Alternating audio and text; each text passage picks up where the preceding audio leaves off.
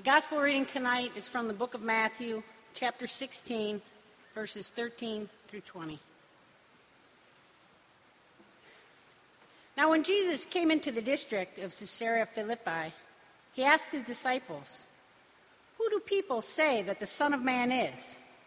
And they said, "Some say John the Baptist, but others Elijah, and still others Jeremiah, or one of the prophets." He said to them, "But who do you say that I am?" Simon Peter answered, "You are the Messiah, the Son of the living God." And Jesus answered him, "Blessed are you, Simon, son of Jonah, for flesh and blood has not revealed this to you, but my Father in heaven. And I tell you, you are Peter, and on this rock I will build my church, and the gates of Hades will not prevail against it. I will give you the keys of the kingdom of heaven, and whatever you bind on earth will be bound in heaven, and whatever you loose on earth will be loosed in heaven." Then he sternly ordered the disciples not to tell anyone that he was the Messiah. The word of the Lord.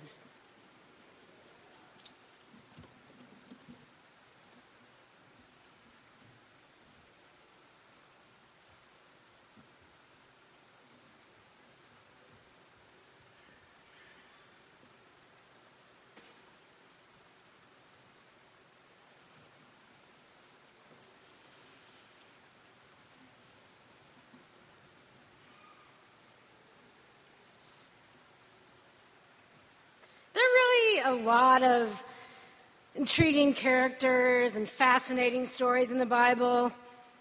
And yet, I don't exactly have precise documentation on this, but I'm guessing there's hardly another passage that has had more impact on the course of history than this one. I mean, actually, I'm hoping I'm wrong on this. I hope the passage where Jesus blesses the meek and the weak and the poor and the hungry has had more impact. Or why not the one where he tells the Canaanite woman, "Oh, woman, great is your faith. Be it done for you as you desire." Jesus has a lot of encounters over the course of the Gospels where he blesses people, heals people, loves people, marvels at their faith, but I'm pretty sure none of those have received as much intricate theological doctrine-making, institutional bending attention as Peter's confession here. Like, this is the one that matters most, more than the dog woman or Mary Magdalene or the blind men or the beggars or the lame. I mean, I guess Jesus does say he's giving Peter the keys to the kingdom, but Matthew's the only gospel writer that even tells it that way. And maybe it was meant to be more of a casual sort of thing, like, "Nice answer, babe, the keys are yours, take it for a spin." Not, "Here are the keys once and forever and always, only yours, Pontificus Maximus, for all time." Jesus doesn't actually say the Roman pontiff, the successor of Blessed Peter, the Prince of the Apostles, true vicar of Christ, shall have primacy in the entire world. That was Pope Benedict XIV. And he doesn't say, "Furthermore, we declare, we proclaim, we define that it is absolutely necessary for salvation that every human creature be subject to the Roman pontiff." That was Pope Boniface VIII. I probably said that wrong. And maybe there was a little self-interest involved. I'm really not meaning to get all Protestant on you. I'm pretty sure every branch of Christianity ever has taken parts of the scripture and blown them up so they obscure the whole beautiful, complex tangle of narratives and counter-narratives, and nailed them down to much ill effect. Like, "You must be born again." Like 3 little verses on homosexuality. But I'm just thinking that maybe the spotlight type of reading, maybe spotlights in general, aren't as fruitful and generative as a broad, attentive to the many moments, attentive to the elusive, ambiguous diversity sort of approach. Jesus says, unless you turn and become like a child, you will never enter the kingdom, more times than he gives Peter the keys. But I don't think that's had as much impact on history. The successor of the Blessed Peter, Pope Urban II, launches the Crusades, the bloody holy wars against the Muslims. Pope Innocent IV put in motion the Inquisition, burned the Talmud, tortured Jews. I mean, if you take the keys and you get drunk on power, maybe you shouldn't be driving the car. Pope Urban VIII imprisoned Galileo for claiming the earth orbited around the sun. When Pope Leo X started selling indulgences to make money for the church, Martin Luther was like, no way, and thus began the Protestant Revolution, or Reformation. But this resulting division and rivalry between Protestants and Catholics, in which the interpretation of our 7 verses played a major role, led to the German Peasants' War, the 80 Years' War, the French Wars of Religion, the 30 Years' War, the Wars of the Three Kingdoms, Irish Wars up to this century, and much, much more. But I had to stop listing them because I needed to cut words from my sermon. The Jesuit missionaries under the order of the Pope forcibly converted Native Americans, nearly wiping out native culture, language, religion all over the Americas.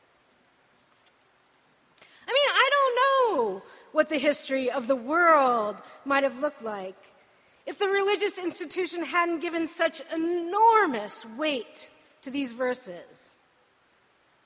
But it might have been interesting to see. And I wonder if there's a possibility of handling the text a bit differently as we go forward. Jesus asks a question. Who do you say that I am? Peter answers, correctly?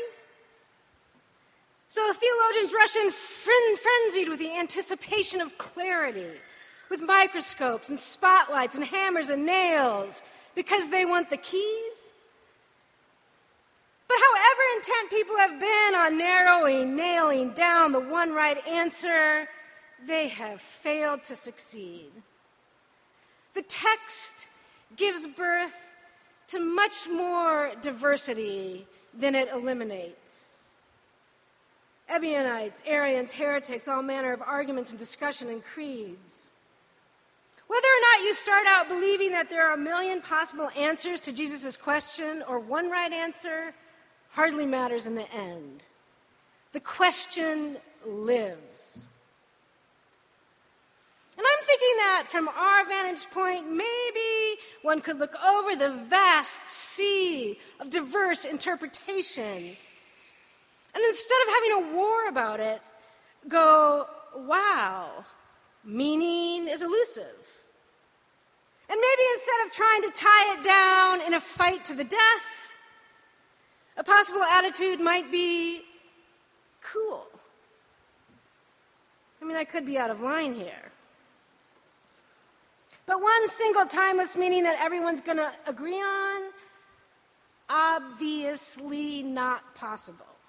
Note the wars, blood, torture, oppression, suppression, destruction, etc. Maybe one single timeless meaning isn't even desirable, because the whole thing is just much more alive than that. Maybe the most important thing Peter says here isn't Jesus, you are the one Lord Jesus Christ, the only begotten Son of God, begotten of the Father before all worlds, God of God, light of light, very God of very God, begotten, not made, being one substance with the Father. I mean, he didn't actually say that. But rather, you are the Son of the living God. Emphasis on the living. I mean, creeds are great. They're the result of people discussing things. They are decisions made after long, long conversations. I like that. But there are a lot of Christian creeds. The Maasai Creed, composed by a tribe in East Africa. We believe in the one God who out of love created the beautiful world and everything good in it and wanted humans to be happy in the world. We are waiting for him. He is alive. He lives. This we believe. Amen. The United Church of Canada has a new creed called A New Creed. God is with us. We are not alone. Thanks be to God. Maybe the beauty of these verses don't lie in the answer Peter gave, but in the question. And it's very important that we keep asking it. Faith isn't clinging to a particular set of answers as much as struggling with relating to a living, moving God, or whatever you'd like to call him, her, it, truth, grace, divinity, the one true God, lover of all, beautiful, nonviolent, revolutionary. Honestly, the whole passage seems much more interesting if we hear the question and venture a thought on our own, as if the question is addressed to us. Who do we say that Jesus is? I find it a hard question to answer. In part because I'm enamored of the mystery. In part because I don't know. In part because I believe I can't believe. And in part because I learned from a very early age, through fundamentalism and then evangelicalism and eventually a great seminary education, that it's not really quite legitimate to be exploratory around this question, to have one's own thoughts about it.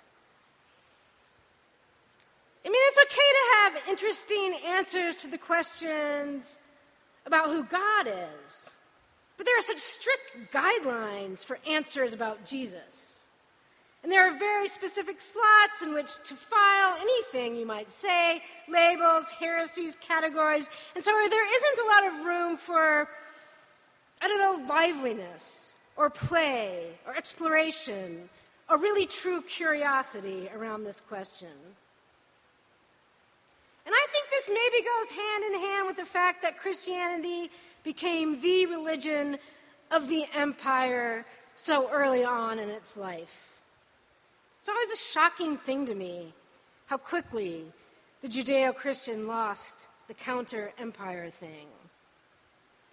Empire needs an overarching system to govern thought and belief. That's how it works, a coherent system. The sort of local, small batch nature of Christian practice and belief and worship in the early days really wouldn't do. It needed to be more organized.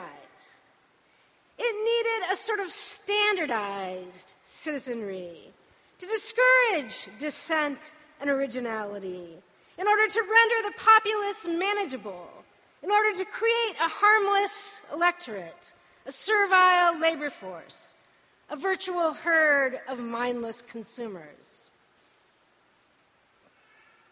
And the empire actually hovers over this scene in Matthew. The name of Caesar, literally. They are in Caesarea Philippi. So maybe the most important thing in Peter's answer is that he would dare say, with the empire hovering, bearing down, swirling around, you are the Son of the living God. That's sort of like dynamite dissent. In the empire where Caesar is the Son of God, in a world where everyone must agree that Caesar is king in order for things to run properly, Jesus' questions is a way of asking the disciples, why are you following me? Why are you here? I don't think it's so much a test where there's one right answer and Peter is like, why? Because Caesar isn't my Messiah. Caesar isn't the salvation. You are. I like that. Lately, I've been going with that.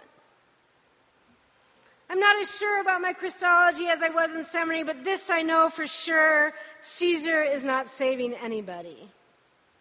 I believe in a Messiah who calls people out of empire, calls people to refuse to cooperate with the forces of destruction and domination, frees people from slavery to the empire of Egypt, Rome, capitalism, the USA. The empire is so hopeless and oppressive and destructive, and it depresses me. I love the wild. I hate the gift shops. Shot glasses with the National Park logo. Stuffed grizzly bear toys. Huckleberry chocolates plunge me into despair. The machine seems hopeless to me. Racist, sexist, greedy, and mean, destroying the environment, bombing and shooting, always bombing and shooting. I think the liberation from empire is going to look different in different times and places. But I love a God who unlocks the chains. I mean, who do you say that he is? What do you love? Why are you here? I don't think it's that you have to have an answer to that. But I think it would be good to be able to formulate a thought, to feel free to formulate an idea. I think it matters what you think, because it affects how you live. I mean, who do you think he is? Maybe a complete stranger, maybe an alien, somebody you don't feel like you know or particularly like, a con man, a fake, a mystical genius, a good lover, a bad lover, a Gandhi, a Buddha, of one essence with the Father, true light of light, begotten, not made. I mean, it's okay to think an unorthodox thought. It's okay to have more than one feeling on the subject. Maybe it's even better to think something unusual, scandalous, weird, not traditionally faithful. I kind of think the church might need a little of that. I don't mean to get all evangelical on you, but I think God wants to have a relationship with us, to be intimate with us somehow, and might actually rather hear, well, I think you're kind of irrelevant or frustrating. I really don't know what to think about you right now, than some sort of robotic, begotten, not made. I could be wrong. What it means to follow Jesus depends on who you think he is. And there are going to be a lot of different answers, and it's important to debate. But maybe not so much start wars and burn people at the stake. There's a lot of people that aren't interested in the question at all. A lot of my closest friends aren't interested in the question at all, and I wouldn't ask them because it would be so irritating to them. And honestly, if someone came up to me on the street and asked me this question, I would be quite irritated myself. But I think one of the reasons that we have church is so that we can actually have this crazy conversation.